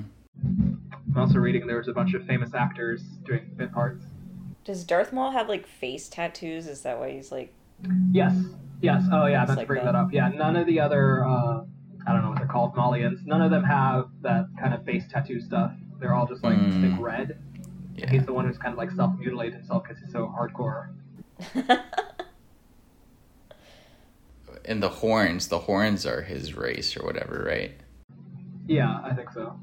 Oh, so they're like red and horned, and he put black tattoos on, basically. And again, I guess Lucas is doing the thing we were just complimenting the original movies about. Like, he's setting up all these, like, very vague implications. Like, what are the midichlorians? Who are these Darth Maul aliens? Like, what are the Gungans really like when they're not just Jar Jar? But then, I guess maybe tastes had changed or something. Like, people 20 years after the fact weren't as accepting of that kind of storytelling. Strange. If we had to do a quick ranking, like, how would we rank the prequels? Like I'm not going to say all 9 movies because that would take forever. But just of the prequel trilogy, how would we maybe rank those? Joseph, if you want to go first. All right. Biased, but I would put episode 1 as number 1, then episode 3 because, I don't know, there's just a lot of cool things in that one. And then episode 2 because I can't stand the romance scenes. It's so bad. You're not like sand. You're nice. Yeah. It's because I love you so much. I think that's where it is. That's kind of the same way. Yeah. No, my ranking would be similar. I would actually say 3, 1, 2. Again, I'm pretty sure 3 is the only story that Lucas actually wanted to tell, and the other ones were kind of like making stuff up along the fringes. But yeah, I like the darkness in 3 and like, you know, all the horrible stuff that happens, and we actually see Anakin fall to the dark side. And we get to see Palpatine having so much fun, and I think Yoda is represented pretty well in that one. Yeah, so I think there's a lot of good stuff in that one, and again, great soundtrack and all that stuff. All the reasons we've listed already, I would bump up 1 from where I had previously ranked it as like maybe my bottom of all of them, but and then 2, like you said, just a lot of CGI and a lot of nonsense, and I don't know, it just didn't make any sense. Erica? Oh gosh, I don't know. You don't have to. I don't know about the difference between 1 and 3, but I do remember like not understanding 2, and I think we had talked about how like the Clone Wars happened like in between movies and off camera, and so I always found that confusing. Like I didn't know what was going on basically. If I wasn't like really paying attention to all the Senate stuff, I had no idea what was going on. No, that's the weird thing. Like, these are called Star Wars, but all the wars seem to happen, like, off-screen or, like, filled in the shows and novels and comics and stuff. But yeah, like, we see the very start of the Clone Wars at the end of episode 2, you know, that weird fight. And then we see the end of the Clone Wars and Revenge of the Sith. You're like, okay, I guess some exciting stuff must have happened in between. And you don't really see Anakin and Obi-Wan ever be, like, chummy or, like, friends or any of that. Like, they just keep talking about how they're such great friends. It kind of reminds me of Batman and Robin from the similar era, where, like, they're supposed to be partners, but they're just kind of constantly fighting the whole time. Nitpicking each other. I don't know. It's strange. Anything else we want to say about, like, the Disney era and the sequel movies and any of that stuff? Like, by comparison? I think some of that stuff actually makes the prequels look better, like Joe, you were saying, that they are more original and, like, take chances and stuff. Yeah, I mean, I personally, I liked the new movies. Like, Last Jedi, I thought was awesome. That's my favorite one. The episode 9 was all over the place. And that's the one where I think they held a gun to J.J. Abrams' head and like no, or else, it was convoluted. But I remember when Force Awakens came out, like I was super excited, and I was really happy with it. I liked it. Yeah, no, I was super into that movie, and I still think it's pretty good. I do think it is a little too much in retrospect of just being like, we're introducing all these things, we're not actually going to follow through in any coherent way. But yeah, at the time it was like, okay, they got Star Wars back. You know, I think Kathleen Kennedy put a ton of work into it behind the scenes of like, what is Star Wars? Like, having to get back on track, since the perception at the time was the prequels weren't that great or whatever people said. Yeah, and I think The Last Jedi is definitely the most ambitious and takes so many like swings. Mostly connects. I mean, I know people don't like the whole Casino Planet stuff, but the whole point of that is that like sometimes people fail. Like I feel like people just don't understand the basic theme of the movie, which is weird because Yoda says it. And then Rise of Skywalker.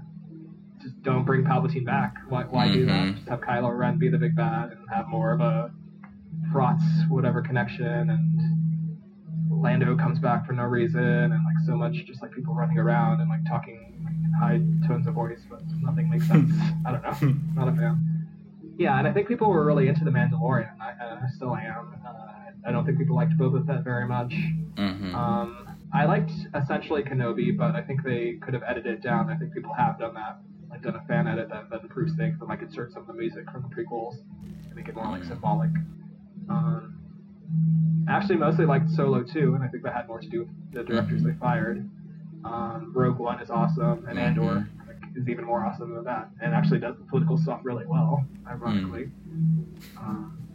Probably forgetting something, but that's all I have to say about the sequel. Erica, any thoughts on that?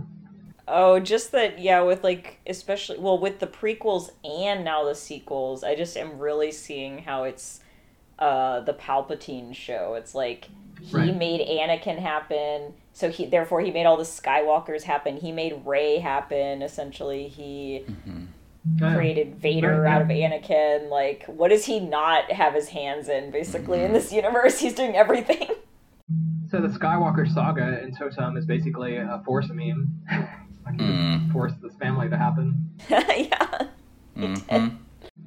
Oh, but that's something that really drove me crazy about The Rise of Skywalker, is they kept, like, I think the lead up to the film, like, I think they were kind of covering their butts a little bit, but it just kept being like, this has to be the big ending to 9 films. It's like, no, it doesn't. It has to be the ending to this, like, one trilogy you set up in lots of ways. Like, what? Yeah, but I think that's just cover. But it was not bad. I don't know. Yeah. So, now that we're wildly off topic, I don't know. What else do we have to say? I guess we've kind of covered it all. I think it was a good return to Star Wars after like decades of a break. I think it also was like maybe the opposite effect of what I said before. Like somehow Star Wars got built up so much in people's minds, and they were like, it's kind of like reading a book, and like it's your favorite book, and then they make a movie about it or whatever, and you're like, they changed this and that. So it's kind of the same thing of like people had this idea if this is what Star Wars is, and then presented with something like so totally different. Like drawing from these Venetian looks and all this like Blade Runner influence, because we hadn't seen Coruscant at all up to that point. People just talked about it. So yeah, I think it is just like that kind of clash of like tastes or something. Blade Runner hadn't even happened yet when Star Wars came out, so yeah. And Star Wars had such a huge influence on other films and media, which is like making the blockbuster a thing in general. Yeah, no, I feel pretty good about it. Any last lingering thoughts, or I think we're good here. I just did want to salute George Lucas. Like, I think he is a really interesting creator, and I think he's done a ton for independent film and, graphics and sound design, like I said at the beginning. And I think it was actually a big mistake that Disney just, like, cut him out entirely. Like, why not just give him a little silo and be like, do your Midichlorian spin-off show or whatever. We don't care. We have billions of dollars. Just go do what you want. So I always thought that was a little bit of a shame, or maybe he did have some good ideas for the sequels, so they threw everything away. Yeah, so we'll see what happens. I know that they just had another big Star Wars celebration or whatever it was, that they revealed like 4 new shows. Some of them sound really interesting to me. There's this thing called the Acolytes, which I think is Rey. They're picking Rey back up, and like now she's starting the Jedi Temple again. We'll see what happens with that. I think that one literally had like Damon Lindelof and a bunch of really interesting people attached. Who since moved on. Yeah, and there's going to be some other spin-offs and other things, I'm sure. we'll the see where Star Wars Ahsoka goes show. from here. Ahsoka. I don't really know the character, but I do like Rosario Dawson, and it does look, kind of similar in tone to Kenobi, kind of continuing that thread. Oh, I think there was some other show that's supposed to be like The Goonies or something. Not really clear on that one. Yeah, so maybe Star Wars will fly again. Again, I think Andor was the best thing Star Wars related I've seen in quite some time. I'm a big fan of that. Maybe they'll make Rogue 2, I don't know. I think they've kind of settled down. There was a moment there when it seemed like they were going to make like a prequel movie for every single character. Like they literally had kind of threatened to make like a Yoda prequel movie and like this, that, and the other thing, and a Boba Fett movie, which then they turned into that show, I guess. And Obi-Wan was originally supposed to be a movie. I think they settled down. They're like, we had to protect this IP a little bit more. Like they literally were going to try to turn it into Marvel. But like looking over Star Wars in general, like I think they have a little more quality control. Like Marvel films, it's like we have to have a new movie every 2 years. It doesn't matter if the CGI is like perfect or whatever. And I'm not like one of those effects people anyway, but things will fall through the cracks. Okay, well, yeah. So I think time has actually been pretty kind to this film. In a lot of ways, you can see that Lucas was really trying pretty hard to bring this back to life. From the special editions on through the prequels. And I think the reception of this film, like being so negative, kind of maybe pushed him in a bad direction, being more of a reliant on CGI, and we're gonna like really save money by not building real things. We're just gonna shoot on digital video and not shoot on film. And I don't know, I can't really remember much of John Williams' soundtracks for the other films, so I think that also dipped a bit. One thing I did want to say. So I think the Star Wars legacy didn't actually live on in Star Wars. I think it was picked up by films like The Lord of the Rings, by like the Harry Potter movies. The Matrix came out and revolutionized everything, like action and all that. Before that it was just like Arnold Schwarzenegger running around with a big gun, shooting everything in sight, which I love too. But it really revamped things. So yeah, I think the Star Wars legacy did live on, just not in Star Wars. If that makes sense. Kind of got like parceled out. I was just realizing, too, since this was 1999, this came out in May 1999, it made $1 billion. Compare that to The Matrix, which came out in March, only a few months earlier. That made about $500 million. So, I don't know, this was huge, actually. Well, yeah, no, it made a ton of money. I think it was mostly the critical reception that kind of got to George, if I had to guess. Maybe his other filmmaker friends are like, crinkling their nose or whatever. But yeah, I think The Matrix was definitely kind of like a cult hit, is what people would have called it at first. Like people didn't expect it to go anywhere. Like they're like, what is this? We don't know what this is. And then like word of mouth and home video and all that really brought it up. And the sequels to that obviously have really a lot of problems too. But that's another episode perhaps. Yes. 1999 though. What a time. Okay, so I wouldn't give this movie a 0, nor would I give it a 10. Fall somewhere comfortably between 0 and 10 for me. I still don't like Jar Jar. I think they could have done that differently. I don't know. That's fair. Okay. Well, anyway, so I did want to thank Joseph again for coming on and sharing your perception and thoughts on Star Wars. I think you had some really excellent insights there that I hadn't really thought of, like the war connection, Bosnian War. Yeah, Erica, it was good talking to you on this podcast.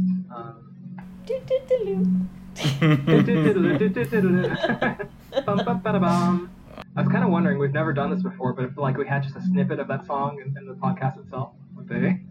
No, they're gonna come after it. George Lucas himself will be ceasing us. I feel like I heard what you said. Yeah. There's like a limit. You can use a little bit of it, I think. Yeah, like under 10 seconds or something like that. Got any rights? That reminds me of an anecdote. It's not related to George Lucas, but apparently if you ever meet George Clooney, you can ask him for your ticket price back for seeing Batman and Robin, and he'll just give it to you, because he is also, like, he agrees with the perception of that film. George Lucas should have a similar policy. I saw Attack of the Clones in theaters. I bought the DVD for some reason. Yeah. I was wrong. Okay. Well, yeah. So for this episode of Cinematic Chats, I've been Pablo, Joseph, Erica. Talk to you next time. All right, thanks, guys.